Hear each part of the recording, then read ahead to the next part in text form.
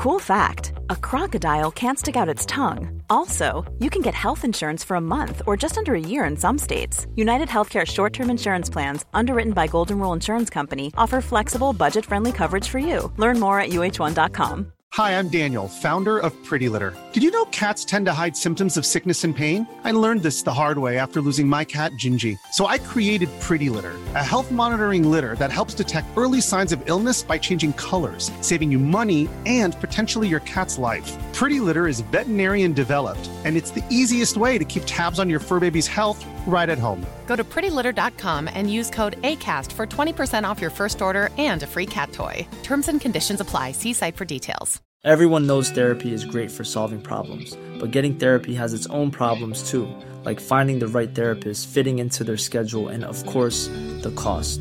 Well, BetterHelp can solve those problems. It's totally online and built around your schedule. It's surprisingly affordable too. Connect with a credentialed therapist by phone, video, or online chat, all from the comfort of your home. Visit BetterHelp.com to learn more and save 10% on your first month. That's BetterHelp, H-E-L-P.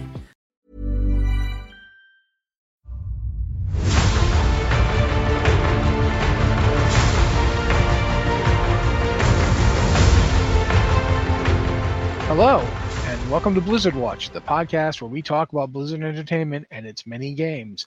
I'm Matt, I'm the host, and with me this week is my fantastic co-host, Ann Stickney. Ann, what have you been up to this week? Probably just going to have to tell that story again, sorry. I got a rat.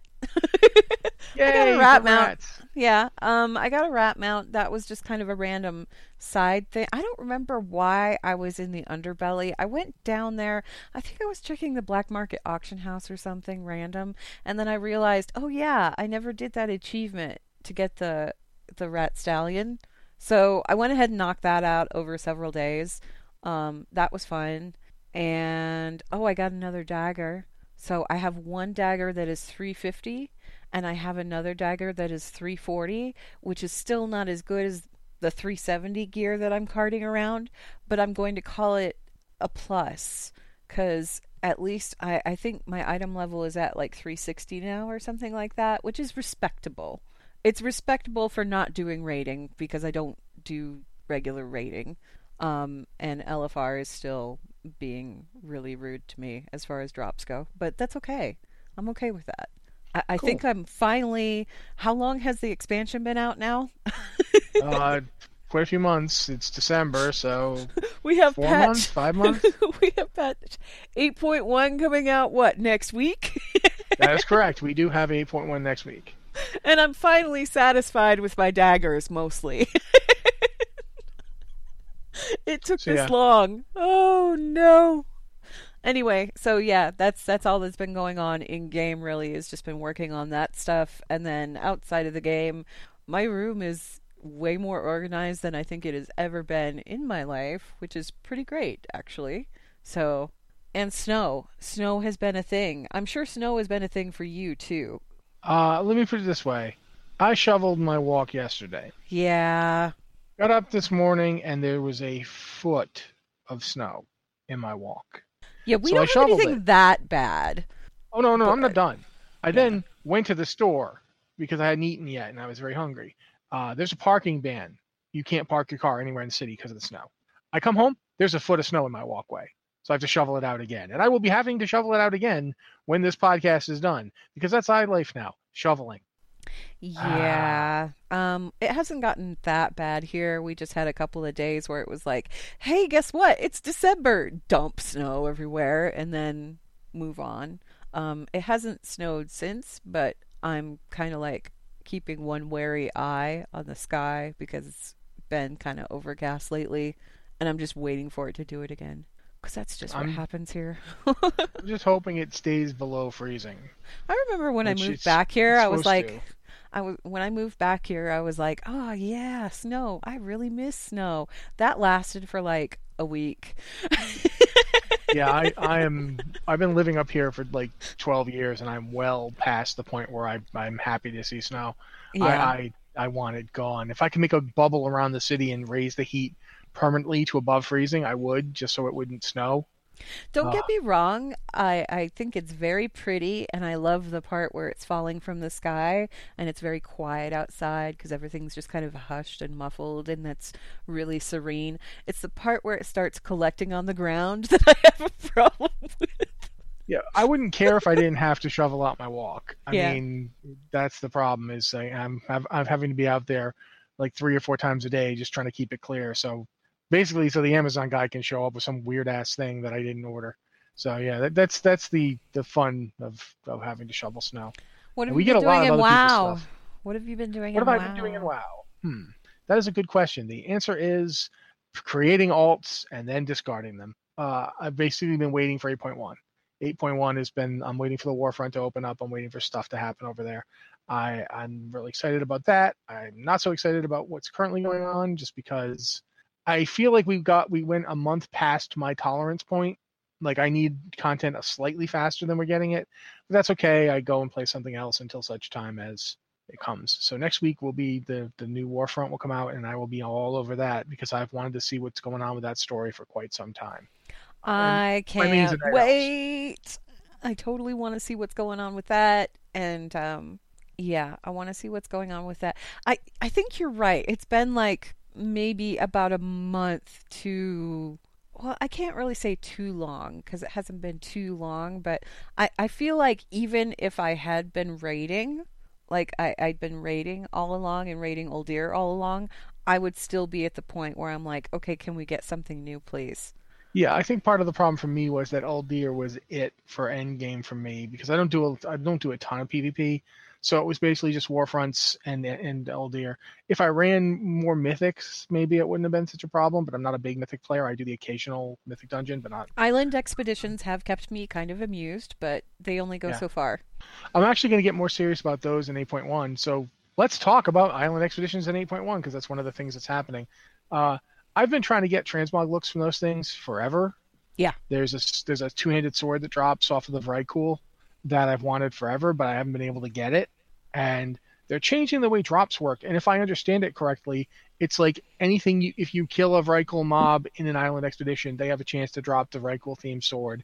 If you drop, the drops that are specific to a kind of thing, you don't have to wait for them to like show up. You can just kill anything that's got a possibility. Okay, so I'm here's the thing with Island expeditions. Initially, the way that they worked was that if you wanted a chance at one of the drops were themed around particular mobs. So, like, if you wanted a pirate item, you would have to wait until the pirate people showed up and you would have to kill a particular pirate enemy.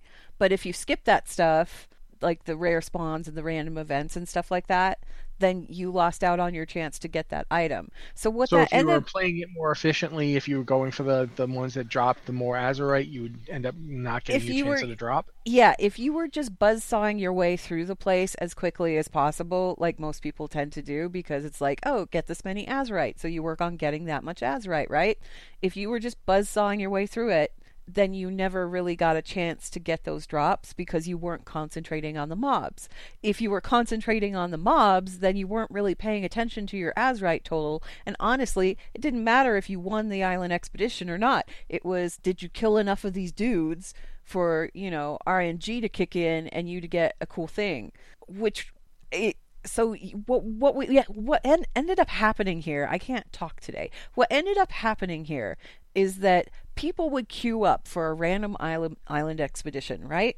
And you'd get 2 people who were really gung-ho about getting through there as quickly as possible and concentrating on the Azurite stuff, and you get 1 person in there who really wanted to kill the rares because they wanted the rare drops and things. And these people would fight with each other because obviously they're working at 2 completely different ends, right? Or what would happen was when I did it, was that I would basically scrub their chances for winning because I was off in the corner trying to kill the Vrykul to get that sword. That's what. Right.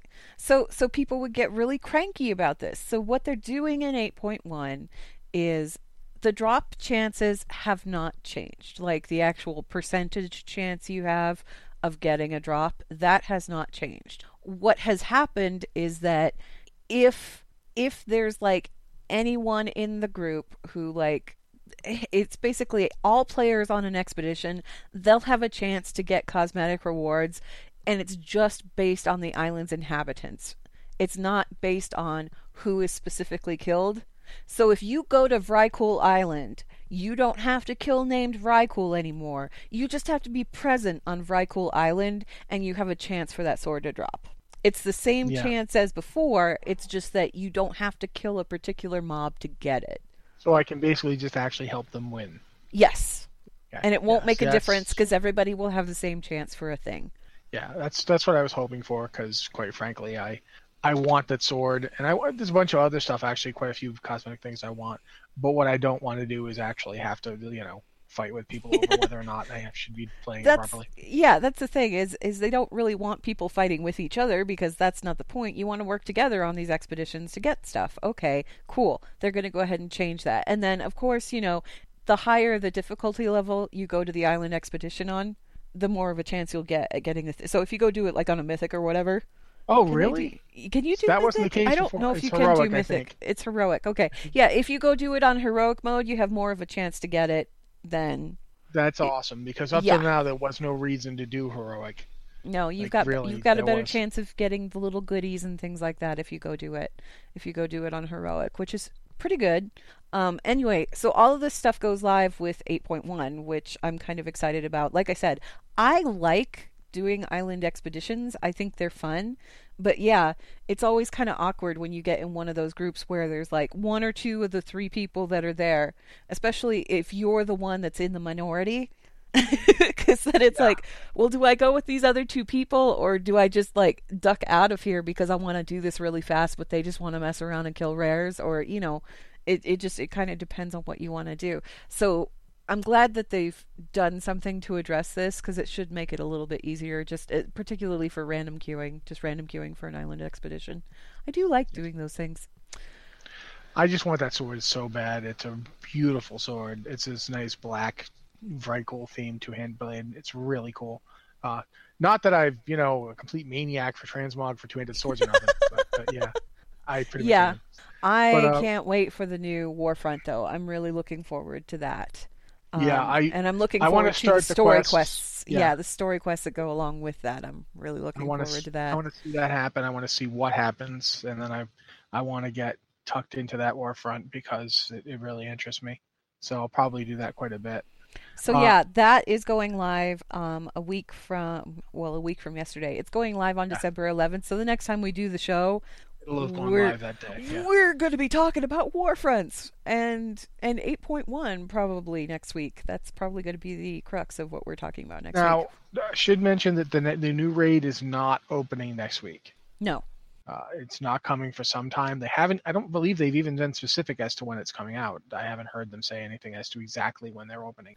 I don't think that there's been a specific day mentioned. I believe that they mentioned that it was going to be after the holidays because, they want to give everybody... They don't want to open a brand new raid right when everybody is going on holiday breaks or maybe going to do things with their families or maybe, not everybody... I don't know about how your raid guilds have worked, but I know with my raid guilds, usually over the holidays, we just ended up taking a break anyway, because there were so many people that were out. Yeah, either you end up taking a break or you ended up having to scale back to farm stuff because people just weren't there. Or, for that matter, Blizzard people aren't going to be there. Like some people are going to take their vacations too, so they're going to be running less staff. It just makes sense. They don't want to introduce a brand new raid right before the holidays when not a lot of people are going to be there, and they don't want people to sacrifice, family time or holiday time or whatever to go grind out for a world first on a raid that nobody really cares about, It's like, look, go do your family time, come back at the beginning of next year, and then we'll talk about the new raid. And I think that's how it's going to work. Yeah. But just so people are clear, when next week starts, there's not going to be a new raid. So don't be like getting, oh god, we have to get consumables ready. No, you're going to still be an old deer if you're a raider. So keep that in mind. But besides the island expeditions and besides the new Warfront coming, there's still actually quite a few other things. There's like if you're a hunter, I think both marks and survival are getting tweaked. So be paying attention to that. there's quite a bit going on, and we've got a post on the site about it. So if you want to look at all the various changes, we've got a post we keep updated that's got that kind of stuff. But I wanted to move on to talk about Heroes of the Storm, because what the heck is going on with Heroes of the Storm skins? Help me with this. I don't understand. Okay, Heroes of the Storm. I don't know exactly how this works into their lore. I don't think it does, really. But they're doing a Winter Veil event again this year, and their skin theme is fascinating because it's toys. So Stitches has a skin that turns him into a giant fuzzy teddy bear with a zipper right down his stomach, and there's like yarn intestines falling out. It's fantastic. It's Stitches and Dehaka and Valera. They're all getting into new skins, and they're all toy themed. There's also some new mounts that are coming out. There's like a Cosmic Lion. There's plush unicorns that are probably about the most adorable thing I've ever seen in my life. They don't Those ones with the tongue sticking out? Yes, they don't move around the screen so much as they just sort of flop around the board. And it's like the coolest thing I've ever seen. I need a plush version of one of these things like immediately. And I hope they release one. They also Masters have of the Universe Dahaka skin. I got to talk about this thing for a second. Yes. This thing is amazing. It looks like every '80s toy line ever made. Like, I don't know how to explain it further than that. It looks like an '80s, '90s action figure. It really does. Like, it looks almost Beast Warsy. That's how it looks like. It's messed up. I don't even know what he's supposed to be, but it's cool. The other thing is that there is a new announcer pack coming out called, I believe it's just called The Kid. And it's a little kid. It's a little kid that's just basically, announcing things for you as things go along. The kid, you can hear his voice in the trailer, and it's absolutely hysterical. I believe, I'm not 100%, but I believe that is the voice of Catbug that is doing the talking, and it's absolutely adorable. And if you don't know who Catbug is, oh my gosh, go get on the internet. It's a cartoon thing. The talking spider thing, is it? No, Catbug is just Catbug. He's a cat with a ladybug shell on his back, and he has the most adorable voice I've ever heard in my life. Anyway, so yeah, there's also going to be new sprays and all that other stuff going on. I don't know if they said, I think they said that this is also coming on December 11th, like this is launching next week. Because I think they're doing like all of their Winter Veil stuff is kind of coming out at the same time. So it's not Winter Veil, but Patch 8.1 is coming out on the 11th. The Heroes of the Storm Winter Veil event with the winter toy stuff, that's coming out on the 11th. And I believe, if I remember correctly, Overwatch is doing... Overwatch is on the 11th as well, absolutely. Their Winter Wonderland event is also coming out on the 11th of December. So no matter what game you're playing, there's going to be new stuff next week, pretty much. Yeah, except for Diablo, of course, but we all knew they're not going to have anything for Christmas. But yeah, everyone else is doing a holiday thing. It's all going to be next week, so yeah. Yeah. Which means we should probably talk about the Overwatch one, since we just mentioned that it's happening. Yeah, and we don't exactly know what's going on with it yet, but it looks like Blizzard World is getting a Winter Wonderland makeover, so they're getting Christmas lights and stuff on that map. I believe they revealed the first of the new skins today. It's a snowboarder skin for Zarya. What's really funny is that the snowboarder hat that she is wearing, it is a teddy bear head, and it looks like the teddy bear skin from Stitches. It's a blue bear head, and Stitches in the trailer was a big blue stuffed bear. So yeah, it's like he sacrificed his pelt so that Zarya could keep her head warm, I guess. Which is really, which what had to happen, quite frankly. Mm-hmm. Yeah, and I don't know if they're going to do any new Winter Wonderland stuff. Like, I don't know if they're going to do a new event. I know that Yeti Hunt and May Snowball Offensive, those are both coming back. So if you enjoyed doing either one of those are going to be back. You'll be able to do those. And I don't know if they're introducing another arcade mode or not. Yeah, but there's also some rumors there's going to be some Nutcracker themed skins. That's yeah, I think we talked about this last week a little bit too. Because there was kind of a hint at a Junk Rat King skin where he looks like the Rat King from the Nutcracker. Yeah. And there's possibly the a Snow possibly Queen ballerina, variant. yeah. A Snow Queen variant for Widowmaker. Since they've just started announcing these skins over on Twitter, it's worth it to keep an eye out on Overwatch's Twitter. It's at Play Overwatch for people that aren't following them on Twitter already. But usually what they do is they release the skins. It's like one a day leading up to the event. So if you're interested in seeing what other new skins are coming up and you want like first look at them, follow their Twitter account, or just keep an eye on the website here, because we will be updating the post as we see more of the skins become available. It looks like fun. I love the holiday stuff that they do for all of the games. I mean, I don't play Heroes of the Storm because I'm just really, really, I can't stress how bad I am at Heroes of the Storm. I am terrible at that game, but I love watching all of the event stuff come out, and I love looking at all the skins that they come out with, because the people that are on that, the design people that they have on that team, they pull out some of the craziest stuff. And yeah, the Winter Wonderland, Winter's Veil stuff, it has nothing to do with the narrative that they're building in Heroes of the Storm. It's just kind of its own thing in its own little bubble. Same for Stitches is now just a teddy bear for real. That's absolutely the lore. That's the lore in WoW too. He's just a giant teddy bear. He's just a teddy bear. What it is. Big teddy bear. Yeah, sure. We should probably talk about also, in addition, Overwatch has got their new teams coming in, and pretty much at this point, I think we have all the new names. I think we do. Ones I know about are the Atlanta Reign. Yeah. The Chengdu Hunters. Yes. This is me doing my best. I'm sorry, guys.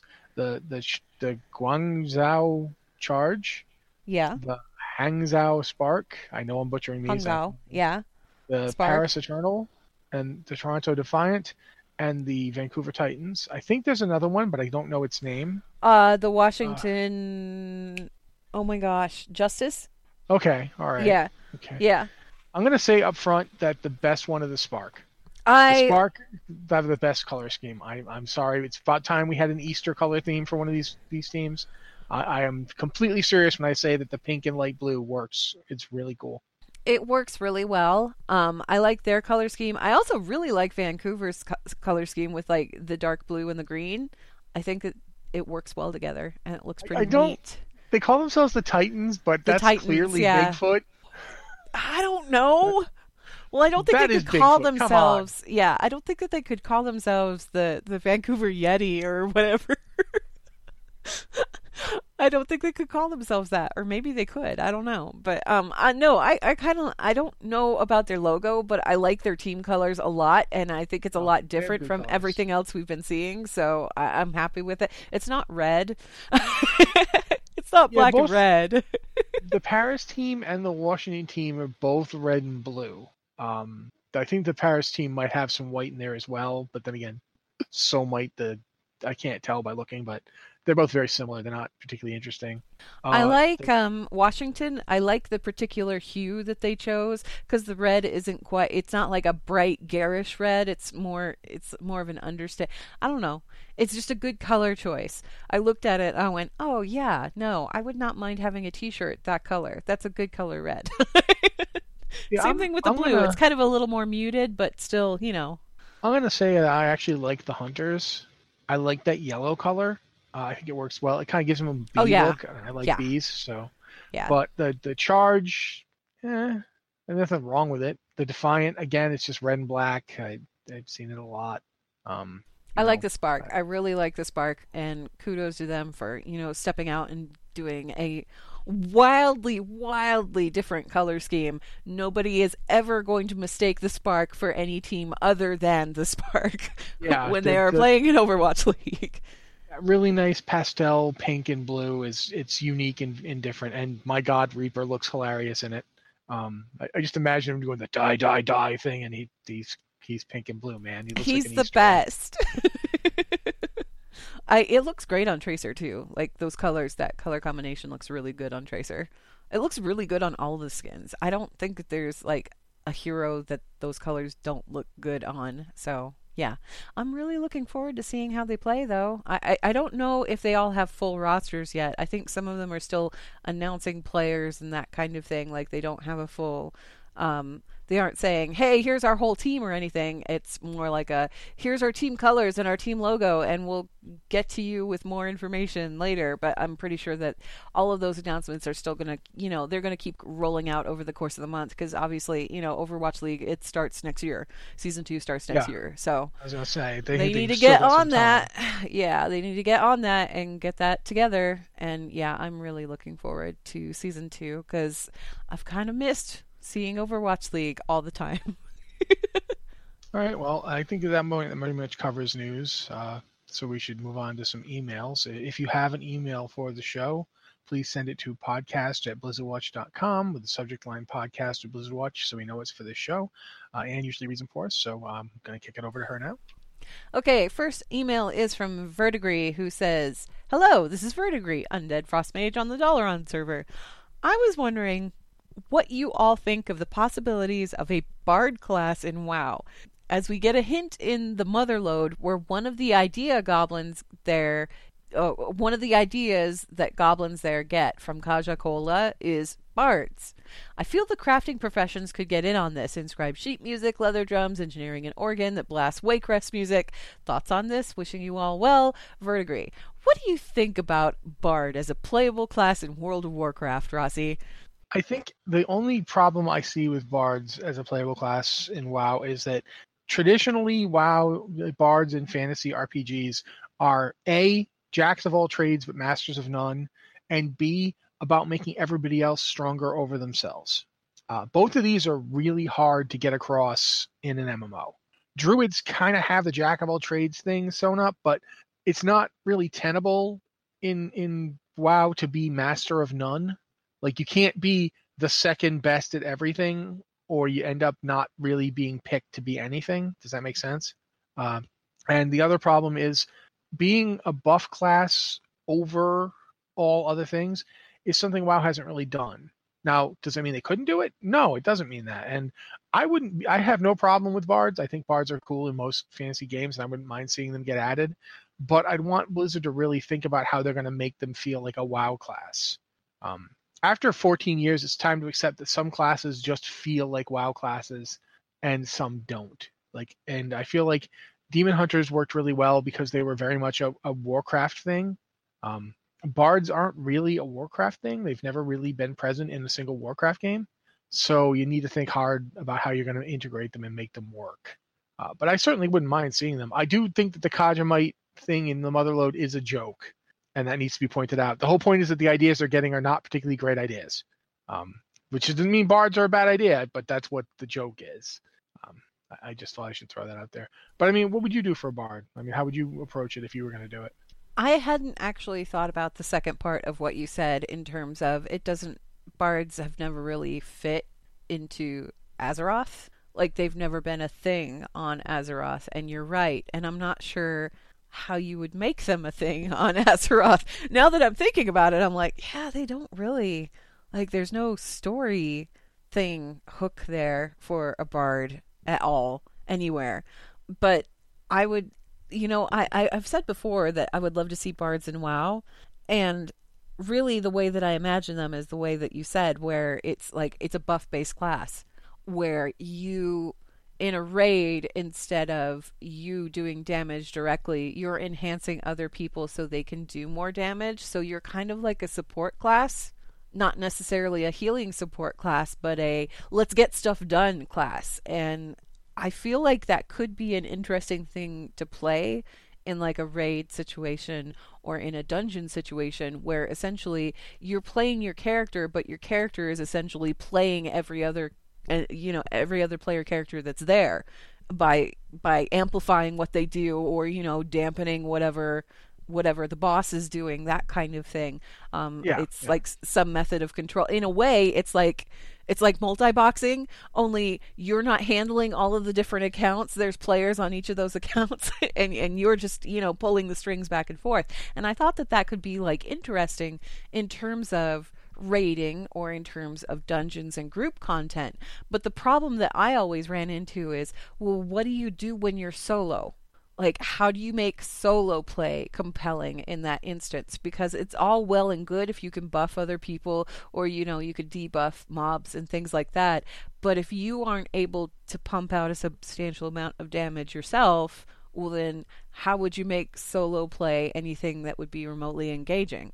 And I couldn't really answer that question, which is when I said, you know, maybe bards aren't such a good idea after all. But the thing is like, they have designers over there that are capable of coming up with some really crazy stuff. So, I mean, if they wanted a bard class in WoW, they would figure out how to do it. And I think that they're perfectly capable of figuring out how to do it. But again, I kind of have to go back to what you said. How would you fit that in from a story standpoint? Like, they just don't exist. They don't exist on Azeroth. So where would they even come in? How would you incorporate that into the story? Why would anyone want to be one? You know, that kind of thing. And yeah. I can't think of any compelling things like right off the bat based on, you know, outstanding lore that we've got right now. I can't think of any way to kind of like fit that in there without saying, well, maybe if we go to a new planet and they're really into bards over there. Actually, when I was thinking about this question, one of the things that occurred to me was that the reason that we're having trouble is we're thinking about bards in the classical sense of focused on music to do this stuff. But we have characters that would work for it if you made music less important. Specifically, I'm thinking of lore keepers, like Lorekeeper Cho and the Pandaren lore keepers. Oh, they'd work for the role if you made it less about music, although they could certainly still use musical accompaniment, and made it more about weaving stories and telling us, you know, keep digging up secrets, and their buffs could be based on, you know, they buff you against this boss because they understand its weak spots. Wait, I have an idea. Okay, so Lore Walker would be one of the specs, and it's like story based, but because it's story based, it's like about enhancement or that kind of thing. And then you have a spec that is a Time Walker spec, and that one is like bent on like haste buffs and that kind of, it like works with time things. And then the third spec is something maybe scroll based stuff like with the Tortallans. So like you use scrolls and you put out things like that. Like they could make it work that way. Yeah, or you could make them like, so instead of a bard, it'd be like a storyteller or something. There's like a class in Did you ever play Dark Sun? You ever hear of it? It sounds vaguely familiar, but I probably never played it. Dark Sun was a D&D campaign setting. It was like it was D&D if you set it on a world where the suns were like, the world was running out of water and everything was dark and apocalyptic. But one of the things they did that we always thought was interesting was they had bards, but bards for them were like they played mechanically the same, but the focus was on, they went to place pretending to be entertainers, but they were actually assassins and spies. Kind of like Liliana in Dragon Age. I was going to say, it sounds like Liliana, or even oh my gosh, I can't remember her name. Her bestie. Yeah, I know who you're talking about. I don't remember her name either. the one that betrayed her, yeah. No, Josephine. Josephine was trying to be one. Josephine was trying to be one. I thought you meant the one that actually betrayed her in Dragon Age, in the original Dragon. No. I'm talking about Inquisition. Josie was studying to do that kind of thing, and then she stepped out from it. Yeah. But you could definitely, you could have a spec, like you said, you could have the Lore Walker spec, which digs into like, I think they should actually be the boss debuffers, because they'd be the ones who'd find secrets to use against them. Do you know what I mean? Like they'd tell you, oh, this is how those guys work, and then you'd know how to beat them better. Whereas the Time Walker, definitely haste type stuff. I think the third one could actually be like an entertainer, or like the idea of a Tortollan with like pipes built into his shell just came into my mind. I don't know where that came from. But Critical Role? I don't know. Anyway, maybe that sounds like something they would do. But yeah, there's lots of, you could do it. There's ways to make it work within World of Warcraft, but I don't think it could be as simple as just porting the Bard over from D&D. I think it would have to be rooted in stuff we've already seen in WoW to a degree, just to make them like, all the various, races are coming together, and as they're coming together, as the world is at war, their traditions are merging and melding and bumping off of each other. And from this, chaotic period of time, this new breed of people who want to preserve the past and ensure the future have come to be or something. And see, we're just doing a podcast here. I'm positive Blizzard could do this better. You know, they're not just two people talking on a podcast. They actually have dev teams. And So- I mean, you could just do like the 2 specs. There's no saying that you have to have like 3 specs. Yeah, I that's mean, true. Demon Hunters only have the 2 specs, so you could have one that's like Lore Walker, and you could have one that's Time Walker, and just have like a class that's like a storyteller class, or I don't know, preservationist, that kind of thing, where they're there to preserve the history as it stands. And both of those particular groups on Azeroth fulfill that purpose, because the lore walkers, obviously, you know, they keep track of the stories and things like that, whereas the time walkers, they're more concerned with actually preserving history in a very literal sense by the timelines and that kind of thing. That would be cool. That would be kind of cool, wouldn't it? Yeah, and it could certainly do everything you want from a bard. It just doesn't necessarily have to involve playing a harp to do it. I'd be kind of all about playing a class like that. Okay. Well, anyway, Verdigris, thank you for the question. Hopefully our answer was sufficient. Now I really want to play that class that we're never going to get to play, but it sounds really cool.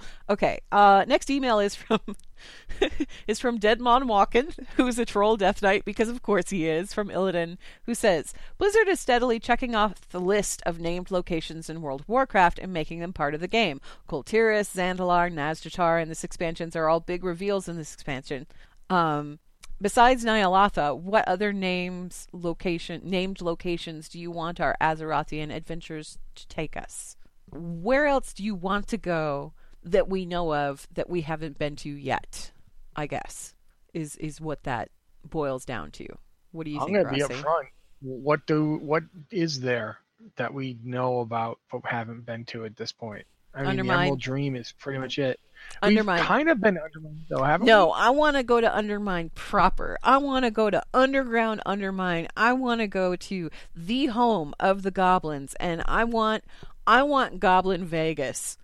And I think Undermine would be Goblin Vegas, and we need it. I want to go there. I would like to go to I know it's probably stupid to say this, but Telebeam, I mean, come on, we've had the bananas for how long? I just want to go to Telebeam proper and see what's up with that place, because, I mean, obviously the bananas are aces, but what else is going on over there? I'm sure there's something crazy going on. There's something crazy going on all over Azeroth. Well, I mean, if we're talking about places that have been, like, at least seen a little, but we didn't really get to see to their full extent, on Katet, the Old Kingdom, we got 2 dungeons, but we didn't really get to see the whole big area. And it got teased a lot. It was at the end of a raid, but it never really got, what's going on down there? What else is there? I mean, I'd love to see like an actual subterranean expansion that really dealt with all the underground stuff, because I'm tired of stuff coming up out of the underground and attacking us. I want to go down and attack it down there. Like, let's be the ones attacking it for once. So that I'd be interested in. See, we could go do all that Nerubian stuff, and maybe Undermine would be like one of the base capitals or something. Yeah, I could see that. It'd be great. Plus, I mean, you could actually have the Alliance one be the base of Hyjal, because we know that Hyjal goes down. We know that the roots of Hyjal go down pretty deep, and we know that I've always wondered if the Dark Trolls are still around. We keep hearing that they're all dead, but we've never actually seen them in game at all. And that would be something I'd be interested in. If we're going to keep having trolls show up, I want to have those guys show up.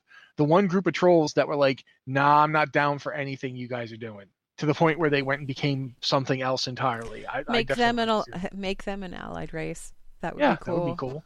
It'd be cool because they might be Alliance trolls. They didn't want anything to do with the Zandalar or any other trolls. They wanted to be like off their own thing. And they were still showing up kind of semi-allied with the Night Elves, even in Warcraft 3. So yeah, let's do that. That would be cool. But there's not a lot left on Azeroth that we know about. I mean, it's been mentioned up till now. I'm trying to think of anything. I mean, we've gotten pretty much everything, haven't we? I mean, we've mentioned a few places, but it's getting pretty thin on the ground, isn't it? Kind of, yeah. I mean, keep in mind that there may be parts of Azeroth that we simply haven't explored yet either. Yeah, that's true. But I mean, of places that we know exist. Yeah, I mean, there have been points made where the globe on Azeroth is really weird, because everything down at the bottom is more of like a desert climate or a jungle climate, something that is typically associated with an equator, where it's the halfway point and not the bottom of the world. So there may be like an entire second half of the planet that we're just not aware of yet, which would be weird. But they could throw anything that they wanted down there and it'd be great. I don't know. All kinds of Titan stuff if they wanted to. Although, I don't know. Yeah. I feel like I would like to do something that is not Titan and or Demon related next expansion. Yeah. You know what would be great is if they decided that the Titans and the Old Gods and all that stuff were focused on the continent of Kalimdor back when they first came to Azeroth, when it was just the one big continent, and that there were other continents, but they were smaller and less important to the Titans' plan, because the Old Gods weren't there in the first place, and so none of that, all that stuff was happening on that one continent, and the rest of the planet had its own things going on, and then there was a big explosion, and the world got messed up, and they've all had like however long to try and deal with it and figure it out. Like, what's going on in the rest of the world if there is more to it? That would be cool to get to see. It would just be kind of amusing if the Alliance and the Horde, as much of at each other's throats as they are, weren't actually the two dominant factions on the planet, but they didn't know it. Like, there was a third one that's just been quietly doing its own thing all this time. Yeah, I mean, there could be all sorts of stuff going on. Maybe watching from afar, popcorn in hand, going, God, those guys, they just really don't have it together, do they? Do we want to contact them? Nah, not yet. It's just a world of, I don't know, harpies or something. Harpies and Centaur, they have like their own capital. It's massive. We just haven't seen it. It's a continent in and of itself. Yeah, eventually, I mean, they've done that before in WoW. They've had new continents just show up. And originally, this was just the Eastern Kingdoms. Before that, it was just Stormwind and the environs. Yeah. The thing has zoomed out before, so they could do it again. They could. All right. Next email. This is from Civus of Dethicus, who says, how would you shake up the moral compass of the Alliance? Night Elves getting more vicious and reclaiming more of the land for nature. Rebel Gnomes being inspired by the Mechagon elite. Draenei leading more towards the attitude of their Draenor cousins from the Mag'har recruitment, etc. Civus of Dethicus. I do not believe that the Mag'har recruitment can be trusted. Just because the Mag'har say that that's the way it is, doesn't make it so. And the stuff you see when you do it, I've now seen all of it, doesn't prove that the Mag'har are being honest with you. It proves that the Lightforged, who are over there, they're not called the Lightforged over there. The ones that are over there definitely have a different perspective and think that the Mag'har are the crazy ones. And knowing World of Warcraft like I do, who knows? But I will say that I wouldn't mind seeing the Alliance get more aggressive. I think we're starting to see, if you looked at the video, not Old Soldiers, but the more recent one with Anduin and Lost Honor. Yeah, Saurfang. Lost Honor. Yeah. With Anduin and Saurfang. One of the things I want to say, Dranosh. That's not his name though. It's Varrock. That's his son's name. Dranosh is his son. His name is Varrock. When you see Anduin, we called him Dranosh. Sorry, go ahead. I like that bit. I always did. Everybody kept talking over it. And I was like, I love that bit, but it got old real fast because it was like, can we just start the fight, please? Anyway, go ahead. I think what you're seeing in the Alliance, the thing that Anduin is afraid of is, in fact, that the Alliance is starting to do that. That they're there's that part where Gang comes up and goes, we'll be conscripting the farmers next. The Alliance is in a place where they're fighting an enemy that it's not. Anduin says something really poignant in that exchange. He says, at first I thought we were fighting for peace, but it looks like, or he said, we're just fighting to fight. Yeah, we're just fighting. We're just fighting. That's it. It's not fighting for something. We're just fighting. And I think that's kind of telling that, yeah, there are fractures going on in the Alliance, and it's got nothing to do with the Alliance itself. It's just everybody's kind of got their own motivations, I think, and everybody's got their own. It's exactly what Sylvanas wanted to happen. There's splintering going on, and it's not overt. It's not like in your face, but there is splintering going on. The stuff that's going on with Tyrande and Malfurion and the Warfront and everything that's happening over there, is it warranted? Absolutely. They should have their vengeance. I mean, Teldrassil was torched. You want some kind of retribution for that. Absolutely. But at the same time, it's kind of taking them away from the main part of the alliance to go do that. And they're kind of splintering up. It's not that they disagree with Anduin. It's not that they don't like the alliance or anything. They just have their own thing to be doing. So they're going to go do it. And I feel like that's been happening little by little, bit by bit, here and there. It's nothing as in your face, though, as what Garrosh did to the Horde, back in Miss Pandaria. It's nothing like that. Yeah, but I still think that there's that danger of the alliance. It's moving away from that idea of we're always, we're the good guys that some people foolishly have. They're moving towards a more aggressive mentality. We're going to see that, like, what we don't know yet what happens in 8.2 with the gnomes. Obviously, the gnomes and goblins are going to be pretty heavily involved in Mechagon. At each other's throats, or working together, or whatever it is that's apt to be explosive, I'm sure. Just because, there's goblins. A lot of that happening at once, like where the Night Elves are basically going off to fight over Darkshore. They're going to fight over their home. They're going to fight over it, whether or not anyone comes to help them. And obviously, Alliance people are going to go help them because the Warfront exists, but they're not getting the military help of the full Alliance forces. The Alliance forces are attacking the Dazar'alor around the same time. So the Alliance is already splitting up to do multiple things. There is that sense of, like, they're becoming aggressive at a time when the Horde is more united than they are. For the first time ever, maybe. And the Horde's got its own problems and its own divisions, but they're not showing through in terms... Nobody's making a move Horde side yet. Nobody is saying, we've got to stop Sylvanas. That's the only thing. That's why I think he lets Varrock out, because Varrock is the only one who can really credibly start an anti-Sylvanas movement over there. Nobody else can do it. Bane could certainly try, but I don't think he'd get very far by himself. Bane is pretty isolated right now. I mean, yeah. Keep in mind, Bane backed up, bloody heck, Vol'jin when he did it against Garrosh, but it's a different situation now. Sylvanas has stuff on him. She didn't threaten him overtly. She didn't do the "I will kill you" thing like Garrosh did. She certainly didn't try and have him assassinated like Garrosh did with Vol'jin. But she let him know, I have you. If you push me, I will let people know what you did. Yeah. I will let them know that you did this. I didn't do anything. You reached out to Anduin. You made contact across lines. You're the one who's being a traitor. Yeah, and so it really does have to be Varrock. But right now, the Horde is more unified than the Alliance is. That's just the way it is.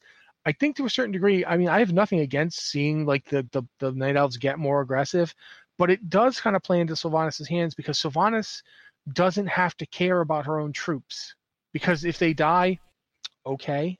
Bring them back. Now they're Forsaken and they're way more loyal than they ever were before. Yeah, and so I do think Anduin's kind of understanding we can't fight by becoming worse than them.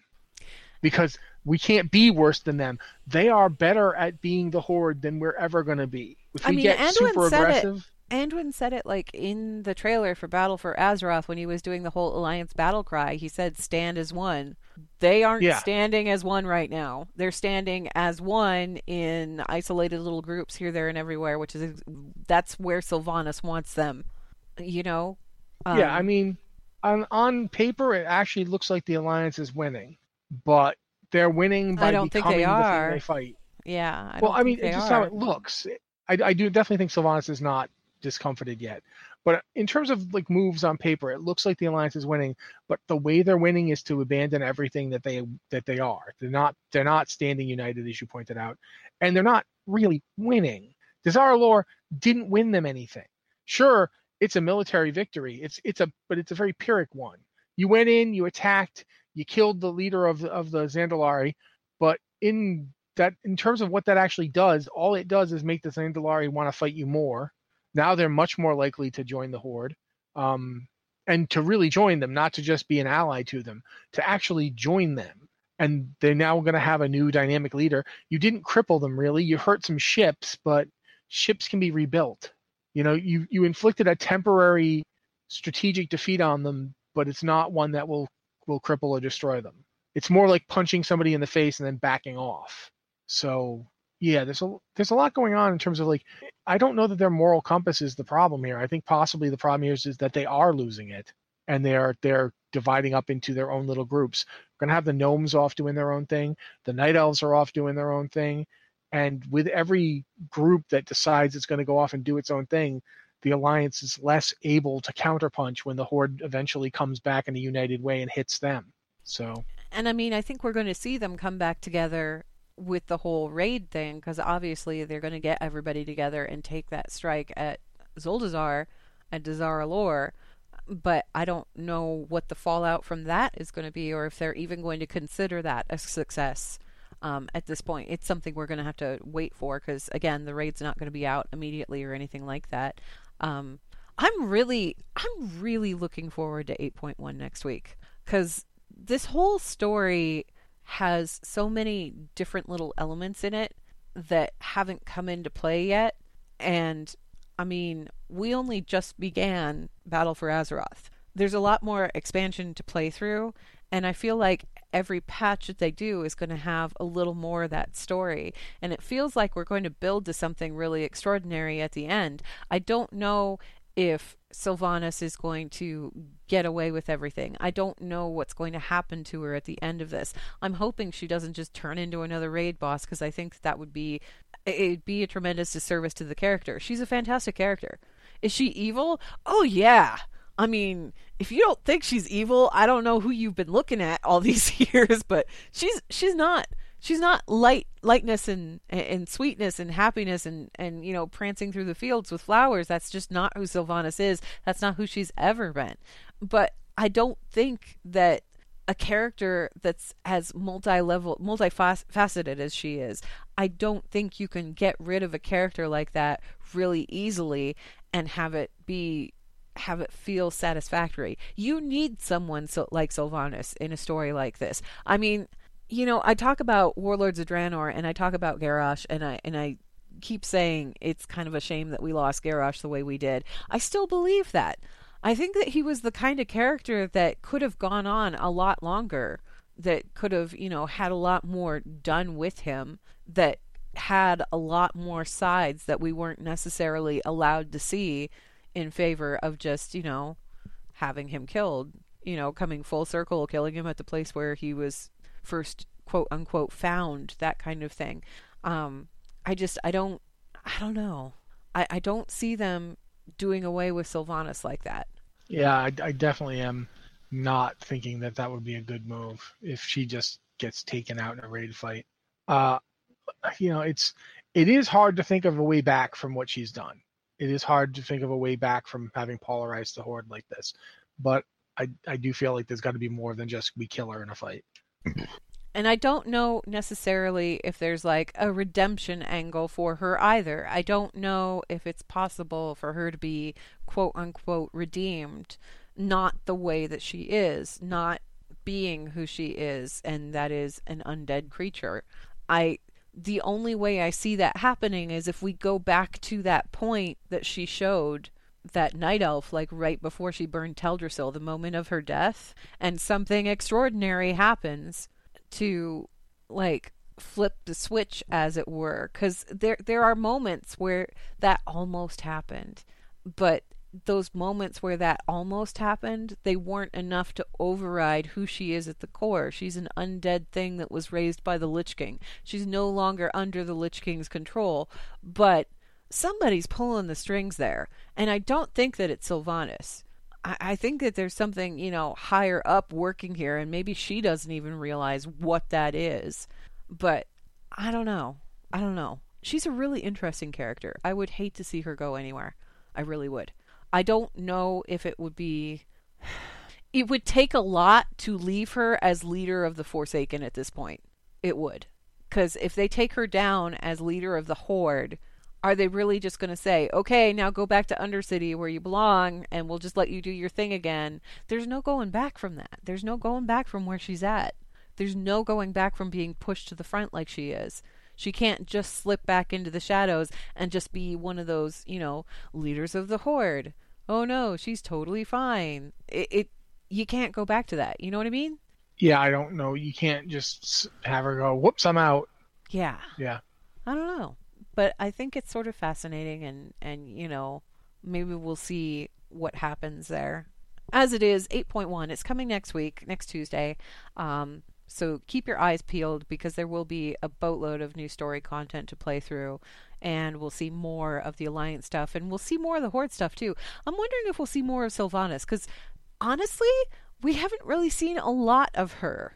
No, everything else has been reactions to what she did before. Yeah. And she's actually barely been in this expansion. Yeah. There's it's not like, where is she? What is she doing? Don't know. That's weird. So, I don't know. I'm kind of hoping we get more of that. If not in 8.1, like in the next couple of patches, we'll see more of what the Banshee Queen has been up to. And Epic Lurker pointed out in the chat channel, he just said, how long till Kalia makes her appearance? And yeah, that's a really good question too, because Kalia is going to have to show up at some point. There's a lot. That's another one of those loose ends where it's like, eventually that's going to come back too. And we haven't seen that yet. So I'm kind of curious how that's all going to play out. I think, though, that kind of wraps us up for emails because I don't think we have time to go into these other two because they're both pretty lengthy as far as that goes. So we're just going to go ahead and wrap it up here, okay? If you're asking me, yes. Okay. All right. Blizzard Watch. It's made possible due to the generous contributions at patreon.com/BlizzardWatch, and your continued support means that this podcast site and community is able to thrive and grow. Blizzard Watch supporters enjoy exclusive benefits like early access to the podcast, a better chance at having your question answered on our podcast or the queue, and an ads-free site experience. Thank you very much, Ann. Again, if you have an email for the show, guys, please send it to podcast@blizzardwatch.com with subject line podcast or Blizzard Watch so we know it's for this show. Thank you guys so much for being here. This has been the Blizzard Watch podcast, and we'll be back next week.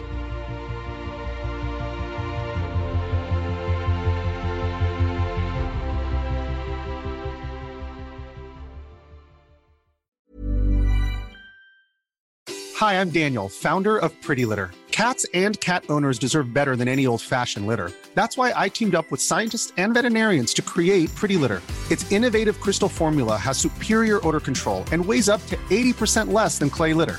Pretty Litter even monitors health by changing colors to help detect early signs of potential illness. It's the world's smartest kitty litter. Go to prettylitter.com and use code ACAST for 20% off your first order and a free cat toy. Terms and conditions apply. See site for details.